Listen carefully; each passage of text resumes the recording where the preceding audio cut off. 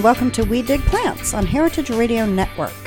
We are Groundworks, Inc. I'm Alice Marcus Krieg.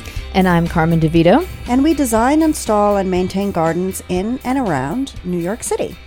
Heritage Radio Network broadcasts from 2 shipping containers in Bushwick, Brooklyn, Great Bushwick, located next to Roberta's Pizza at 261 Moore Street.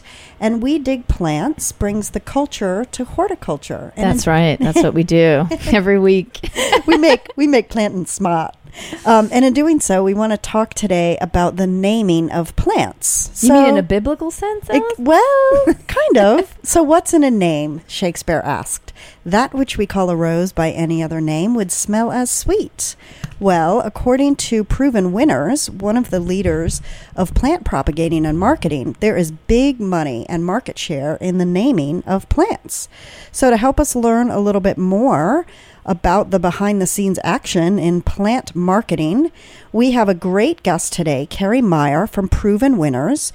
Again, a grower of fabulous and familiar plants to us as retail buyers. Welcome, Carrie. Thank you. I'm glad to be here.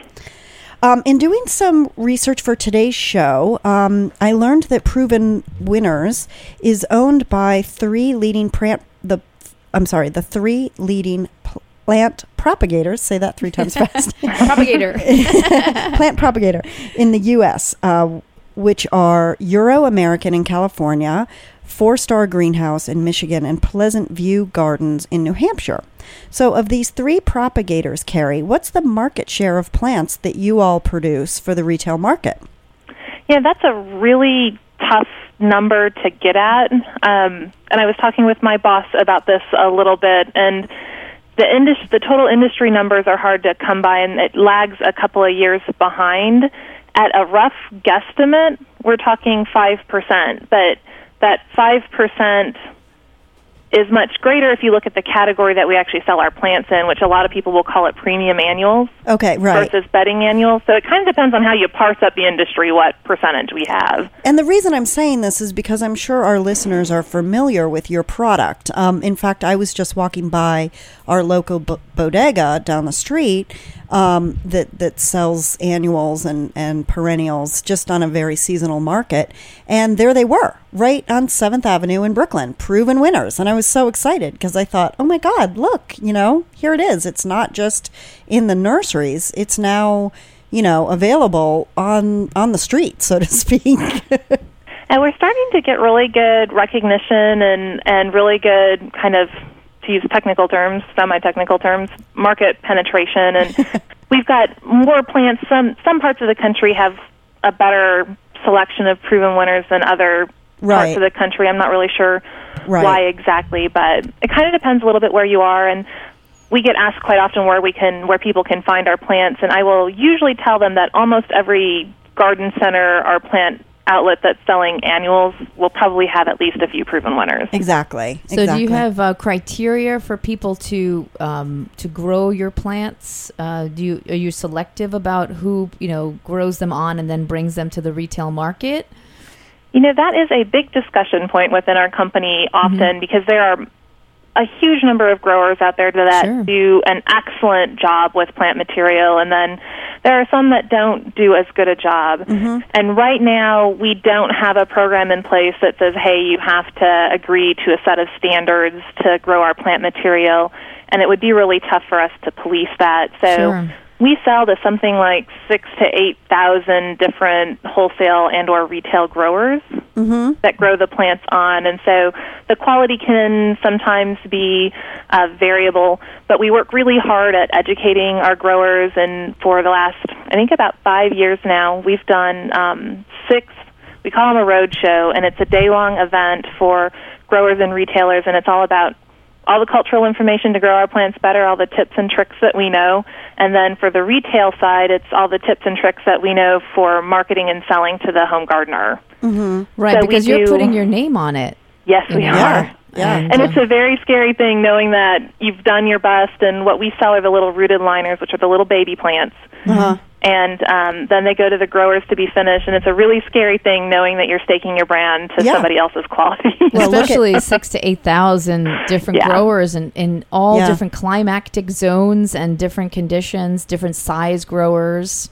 Different types of greenhouses make a big difference, and water quality, and there's a lot of factors. Right, and fertilizers and, you know, organic versus non-organic, etc. It's a wild pendulum. It is. It really is. Yeah, I mean, because it's a very interesting industry in the sense that if Calvin Klein, you know, sort of gives out his name to T-shirt makers and, you know, somewhere in China or Honduras or whatever, it's a lot easier to quality control a T-shirt than something that is seasonal and, you know, very subject to weather conditions and pests and things like that. So it's amazing that it's quite amazing how many growers you have and how much of the market you have actually penetrated. Yeah. You know, the other thing is shelf life. Yeah. Right, yeah. It's a very perishable product, and if you go a day in summer without watering, that's going to vastly impact quality, and it'll happen once it gets to the retail garden center, too. And overwatering sometimes is every bit as bad or worse than underwatering. Exactly. So at all the different steps, there's the potential for disaster. Right. Well, I know that in the past, most plants were named by the person who propagated or discovered them, like the Forsythia, you know, which is attributed to Mr. William Forsyth, that Scottish gardener. He was the director of the Chelsea Physic Garden in the late 1700s, and I think most of our listeners know Forsythia. It's that yellow flowering shrub that blooms in mid-April and ends seasonal affective disorder for so many people. It's also known, FYI, as Brooklyn's shrub. Yes. But it bears his name due to the showy nature and wild habit of the shrub, which, when you do a little research more about him, you realize it's actually very descriptive of his character and his nature when you read about his kind of methods of directing the Chelsea Physic Garden. So how has that changed now from people names and kind of character description to marketing names such as Sutura Cabana Blue, which actually reminds me of J. Crew in the 1980s and the naming of sweaters as avocado or thistle. Names that are not literal anymore, but instead evoke a feeling or a response. Yeah, and we're definitely going for that feeling or response, and a lot of how I choose a name is based on it has to feel right for me. I'll start out with a list of sometimes a dozen or more names for a specific plant before I kind of hit on the one I like, and it comes down to me feeling like it suits the plant. But to go back to Forsythia, and there's two different kinds of names. So Forsythia is the genus, and it's part of that scientific name, the genus and species, and that's different from what we do with kind of what I would call a marketing name. So with genus and species, you will generally, it's still, I think, fairly often common to use a person's, the discoverer's name or in honor of somebody. Yes. And those names have to go before some board somewhere that certifies that is a new genus and, you know, that whole kind of level. And taxonomy, all the taxonomy. Yeah, all the taxonomy stuff. And then ours is a little bit different. Yeah, yours is more emotional and marketed. It's very much more and emotional. And it's the cultivars. It's the evocative of color or, those kinds of things. And actually, you talked about the Cabana bacopa. Yeah. That is a plant. That is a plant that when they changed the genus, it was originally the genus Bacopa, and the company that named it called it Bacopa cabana, which I thought was just brilliant. And then they changed it from Such a great song too. I thought that was just the best. And then the taxonomist changed the genus from Bacopa to Sutera and ruined it. Okay, I hate when they do that. I hate when they change the genus, like, you know, well, and it's sad 300 years later. Yeah, and it's sad for the consumer who's just learning the plant names, you know. Exactly. Yeah, it takes them forever to learn it, and then they're like, oh, it's been changed. But actually, isn't this, you probably know about this, Carrie, I'm diverting a little bit, but aren't they doing that in Britain? I somebody just told me that they're changing all the taxonomist names into like some new classification. I don't know if they're doing like a whole brand new classification. I know there are a lot of changes going on. Well, because now scientists are starting to drill down and compare DNA between plants. Right. And so they're starting to learn more about how closely things are related. So I think we're seeing a lot of shifting in genus and species. Linnaeus is rolling around in his grave. Exactly. Poor guy. He had it all down. Does he still get credit? He still gets credit. But the taxonomists, in my experience, they fall into two classes. They're the lumpers that want fewer genus and genera and fewer species, and then there are the splitters who want everything to be really finely You mean split. the hair splitters? Hair splitters. And so I think they're in a little tug of war, and sometimes the lumpers are winning, and sometimes the splitters are winning. It's the lumpers versus the splitters. All right, I can picture the taxonomists definitely fall into a certain category of people in horticulture. They're in the class by or should I say genus or phylum by themselves. They really kind of are. All right, guys, come on. We're digressing. We're talking about marketing here. All right, so what's the criteria for name selection? Tell us about the trials. Okay, for trials, trials are actually happen for us before we come up with the names. And there's what I would call 3 levels of trials. So there's what we would call a breeder level of trial, and that's the plant breeder who is out there. We work with like 60 or 70 different plant breeders across the world, and they will do their breeding and select their plants that they like and do some trials. And when they have something that they think that they think is good, they will contact us and say, "Hey, we have a plant or several plants we think might be good for you guys. Would you want them?" And we'll say yes, and then we'll take them. And we'll put them in a proven winners level trial. Okay. And then we will trial them for 2 years, and we trial them a minimum of 2 years. We'll trial them in the greenhouse to check greenhouse performance, but then we also trial them out in the landscape as landscape plantings and also in containers.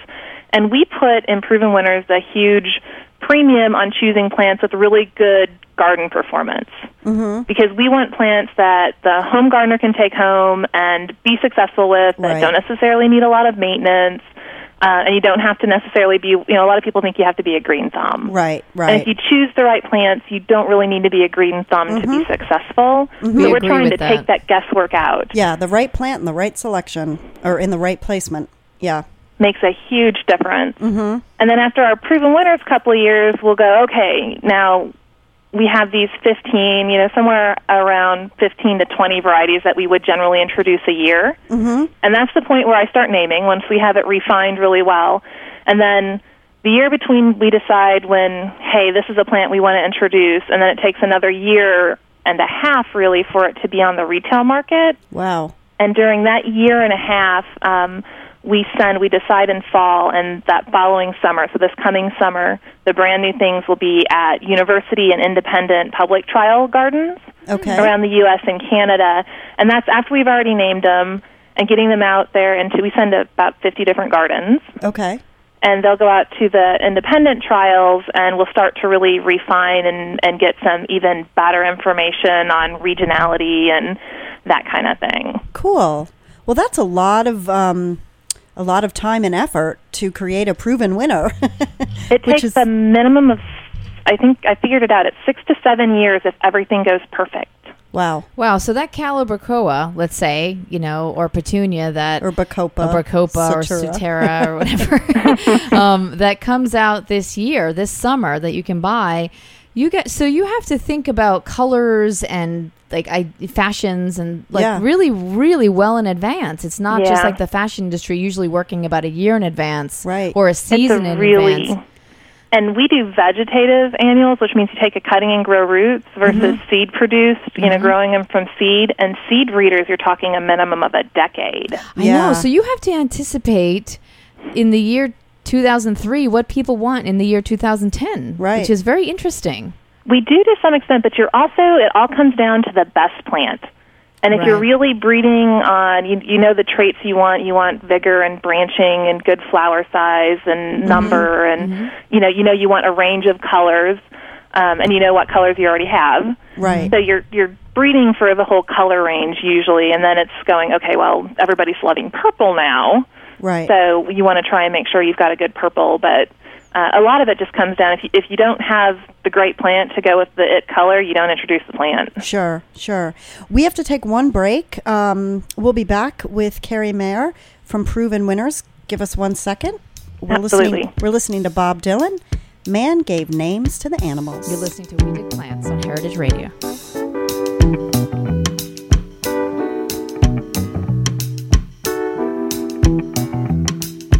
Man gave names to all the animals.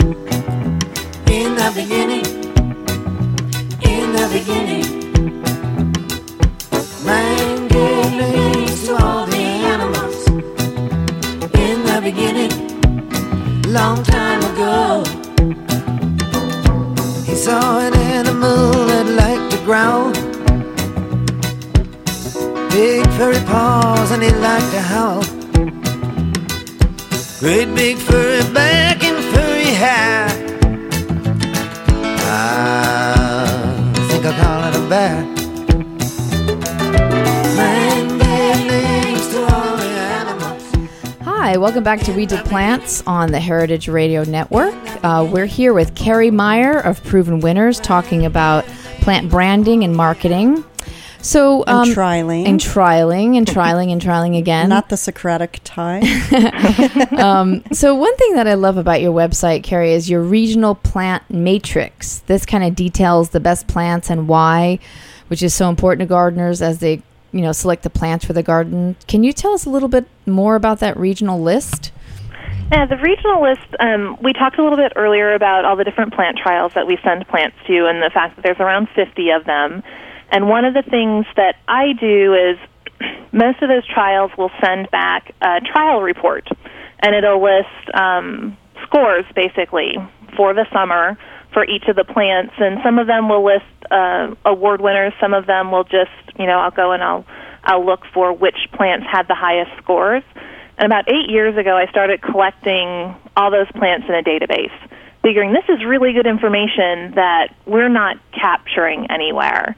And I created this database with all the trial information from across the U.S. and Canada, and I have it in a database online, and it's broken down by region and the specific trial, and you can see the year, and it's searchable. So if you're a gardener in New York and you want it to look for plants that are good for the Northeast, you can. We also have it broken down by specific trials. So you could look for any trials that are in New York and do a search to see which plants performed especially well in the independent trial that's in your region. So this is available to the general public. They can go to your website and kind of do the research and then find out also where to purchase these plants. And you can also find out where to purchase their plant. We have a locator, the Find a Retailer, that'll list retailers that carry our products, but that's a list where the retailers have to sign themselves up to be listed, so it's not complete, and you can find us almost anywhere. I actually found this regional matrix because I was helping my aunt who lives in northern Michigan. She had some plant questions, so she called me up and asked me about plant X and plant Y and, blah, blah, blah. And I said, you know what, and we both went online together and we looked at, her region, which is the UP in Michigan. And she was so excited to have this plant information. And that's why I want our listeners to realize this is at your disposal, So yeah, it's not just for the growers or for the professional gardener. Right.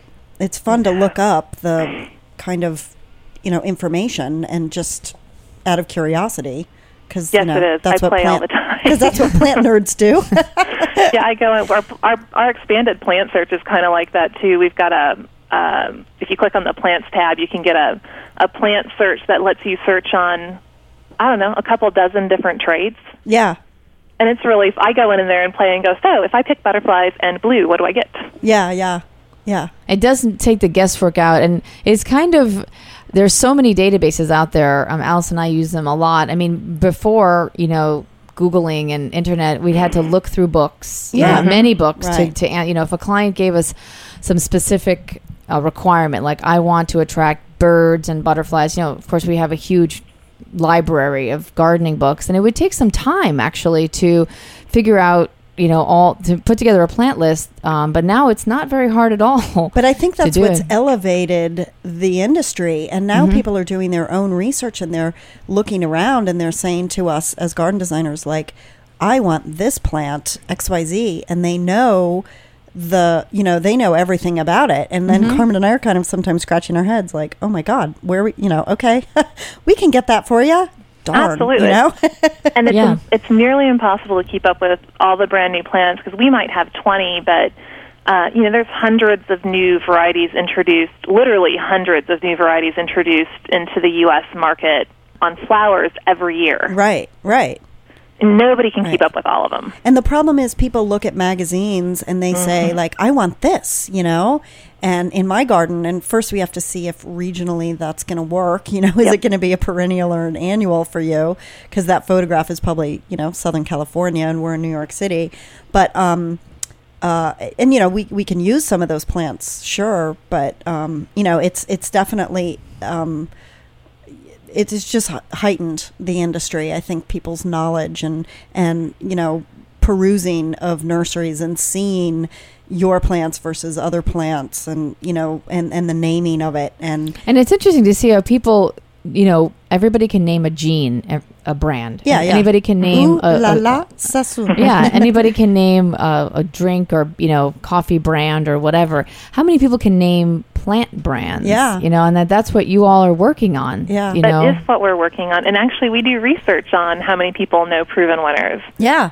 So 7 years ago, for the first time, we had done unaided and aided brand recognition survey in garden centers. We had a research company do it for us, and then we did it again 2 years ago, and we found that in that 5-year period, our brand recognition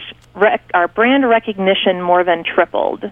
Terrific. Over a 5-year span, and it was a free-form question, and then when we're asking unaided, and then we were asking aided, we had a list of about a dozen different plant brands, and there was no other plant brand that had increased recognition. Terrific. Over that 5-year period. And so we're conducting the study again right now. We've completed 3 out of 6 locations. We're going to talk to a total of 600 gardeners and see where we are. Good. Yeah, I can only think of one other brand in a broad sense that people might recognize, that most gardening people might recognize, and that's Monrovia. They've done a really good job of really branding their plants in a broad way.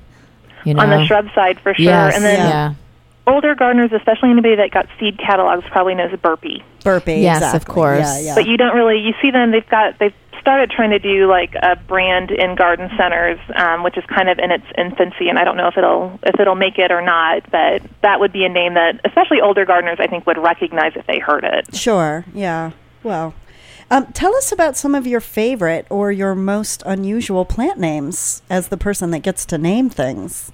I wish I had that job. Yeah, that's a good job. The first 2 years it was really fun, and then I realized I wasn't that creative, and it got a whole lot harder. Did you name the Coleus Texas parking lot? I just want to know. I did not name Texas parking lot, but I like that one. There's one called Swinging Linda too, and I always wonder where I think I met Linda her is once. and how much fun she's having. Yeah. Well, I was wondering if men were naming them. I think my favorite right now is actually pretty much Picasso, which is one of our brand new names for this year, and. Oh yeah, we were talking about that on a show previously. We were talking about some of our favorite annuals, and that came up. Yeah. It is, and that was one. Some plants are easier to name than others. Some plants I'll look at it once and go, I got it. I know exactly what that name is. And pretty much Picasso was so hard. And I had a couple of dozen different names, and I didn't like any of them. And I'm pretty sure I was randomly driving in the car when I went, oh, pretty much Picasso. So have you, let me take it a step further. Have you contacted Paloma Picasso with the plant? You need to present her with this plant, I think. We should. We haven't gone that far yet. We haven't. I also found that if you name it in some way to food, people remember. For example, I believe it's a heuchera called creme brulee. Yeah, and I'll never forget that name because it makes you drool. Yeah, I remember the foodie names better than any others. Yeah.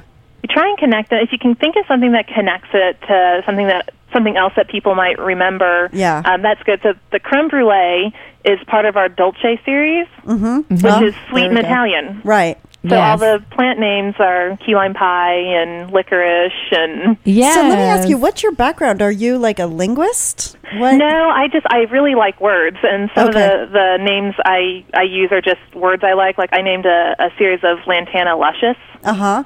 because I think luscious sounds so great, and then, Right. well, I like alliteration, so Luscious Lantana worked for me. Uh-huh.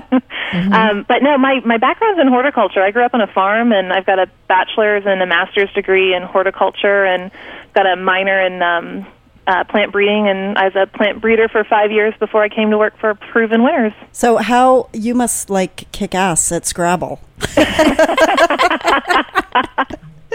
I do not want to play Scrabble in a while. But Well, I heard that they want to bring back, at least in England and Scrabble, they wanted to bring back proper names. And I'm all for that. Well, in the spelling bee, Yeah. National Spelling Bee, they always have horticulture names and words. Do they? Yeah, and Really? it's insane that these 10-year-old kids know how to spell hellebore and I always have to check Boodlia to see the Yeah. the EIA yeah set which way they go. yeah right. I have a mental block. Well, what advice can you give our listeners in gardening, and particularly in the Proven Winners brand, as encouragement? Yeah, what should they buy? Tell us. Proven Winners. What should you buy? Proven Winners. Yeah, I am actually just working on. I send out our newsletter, and I just started working on a series of articles on my 10 great landscape plants. These are like the 10 plants I think every gardener should try in their landscape Uh-huh. because I think they are really widely adaptable. Uh-huh. So I'll tell you that list. Okay. It's Artis Blue Ageratum, All which right. is an ageratum that blooms through the summer in Dallas, Texas. Okay. Wow. Dallas Arboretum, the guy Jimmy Turner, who does like the big beds at the Dallas Arboretum, uses it out front in his peacock topiaries. It's very cool. The Buddleia, the lo and behold blue chip Buddleia, Okay. which acts more like a perennial than it does a shrub. It's so compact. That's I good to love- know. That's good. Because we need things like that for containers. Yeah. It's like 18 inches tall and spreads a couple 3 feet. Wow. Fun. It is really, really cool. Good. It's not the big beast. No, it's not a big beast at all. Only comes in one color, the blue. Okay. Senorita Rosalita Cleome, which is another one of my favorite names, Senorita Rosalita. That sounds And, like a it's Frank a- Black song. It's actually, I think, an OPI nail polish color. Stealing is the sincerest form of flattery, right? Yeah, exactly. And it's a Cleome that doesn't set seed. It's not sticky. It's Good. Oh, you took away the stickiness. Thank you. and it blooms I all hate over that. the plant. I mean, it's really, really a good plant. Graceful grass is King Tut, which is a cypress, which it'll be an annual, but it'll get 10 feet tall in a season. King Tut. I love Well, that. the King Tut show is in New York right now, actually. See, that would be perfect. We need Yeah. to get King Tut to the King Tut show. See, you need to do the annuals for the Met. Come on. We do. Yeah. So I'll actually write Well- that down because our marketing director would like that idea. Oh, actually, it's not at the Met. It's at the Starwood Hotel. Starwood Hotel. Yeah. Okay. Really? Diamond Frost Euphorbia. Uh-huh. We love Diamond Frost. We use it It's all the my time. favorite plant. Yeah. Great. And I always tell people, do not be fooled by its wispy appearance. It is tough as nails. Yeah, yeah. Diamond For- Frost. Good name. You know, my boss and I debate this because that was a really tough one to name, and Uh-huh. I am absolutely convinced that the plant made the name Yeah. instead of the name making the plant. 'Cause Yeah. my boss says it's the perfect name. I'm like, yeah, I remember naming that one. It was not the one where we're thinking, woohoo, great name. Yeah. But It's you're a right. great plant that made a great name. You're right. I agree with you. And then Dolce Blackcurrant, which is one of the coral bells, one of the heuchera, which is good in sun or shade, and it's dark purple with silvering on the leaves, and then when it's cold, it turns plummy colors. Yes. And it's a nice big bushy one. Uh-huh. For sweet potato vines, the Illusion Midnight Lace, which is a really frilly, lacy-looking sweet potato vine. Okay. That's black foliage, so really kind of finely cut palmate leaves. It's brand new this spring. Kind of sexy. Oh, we'll have to look for that. I'm sure our grower has it. I'm sure Brand new. It's very cool. Okay. And it feels different than other Ipomoeas do. Okay. And then Luscious Citrus Blend Lantana, because it's a big one, and it's red, orange, and yellow. And I like the bright colors. Yeah. And, of course, Lantana is just tough as nails, too. Awesome. Right. Yeah, we use that a lot. Another brand new one, Snow Princess Lobularia, which is Sweet Alyssum, but this is not like any other Sweet Alyssum. It bloomed through the summer in Miami, Florida. Wow. Through the And it summer? is- That's insane. Through the summer, and it's a big beast. I'm in Missouri. I had it last year. It bloomed through the summer for me without stopping. It's super fragrant. It's super vigorous, clean white flowers. It's very, very cool. And then my last one is Supertunia Vista Bubblegum, which I think is potentially the best landscape plant on the market. Supertunia Vista Bubblegum. Yeah. So it's pink, I'm guessing? It's bright bubblegum pink. I had a single plant that I planted in May from a 4.5-inch pot a couple years ago. It was 18 inches tall, and it was 3 feet by 5 feet. Awesome. Oh, Never my God. had to be deadheaded. It was buried in hot bubblegum pink blooms from May till, I don't know, like October. That's awesome. Supertunia. It's true to its name. Carrie, It's true to its name. Carrie, it's been great talking to you. Unfortunately, we have to wrap up today's show, but you have been a blast, and it's really fun to talk about names and what you do. I think you've got a fantastic job. And if you need any people to go with you on the road show, Yeah. Alex and I would be happy to do it. Yeah, we can do a remote show sometime. Yeah, we have to That would be talk fun. about that. Okay, well, thanks so much, Carrie Mayer from Proven Winners. Everybody go to their website, check out their regional matrix. And buy their plants. Yeah, This and spring. check out what's new in the naming of plants. So, thank you to Jack Inslee for producing and Nat Weiner for engineering. Thanks to Roberta's Pizza in Bushwick, Brooklyn. And you've been listening to We Dig Plants. If you missed any part of the show, please note that it is always available via archive on the website, heritageradionetwork.com, and via podcast. Please leave comments and join our Facebook page, Groundworks Inc. We Dig Plants, or visit our website, groundworksgardens.com. Happy gardening. See you in the garden.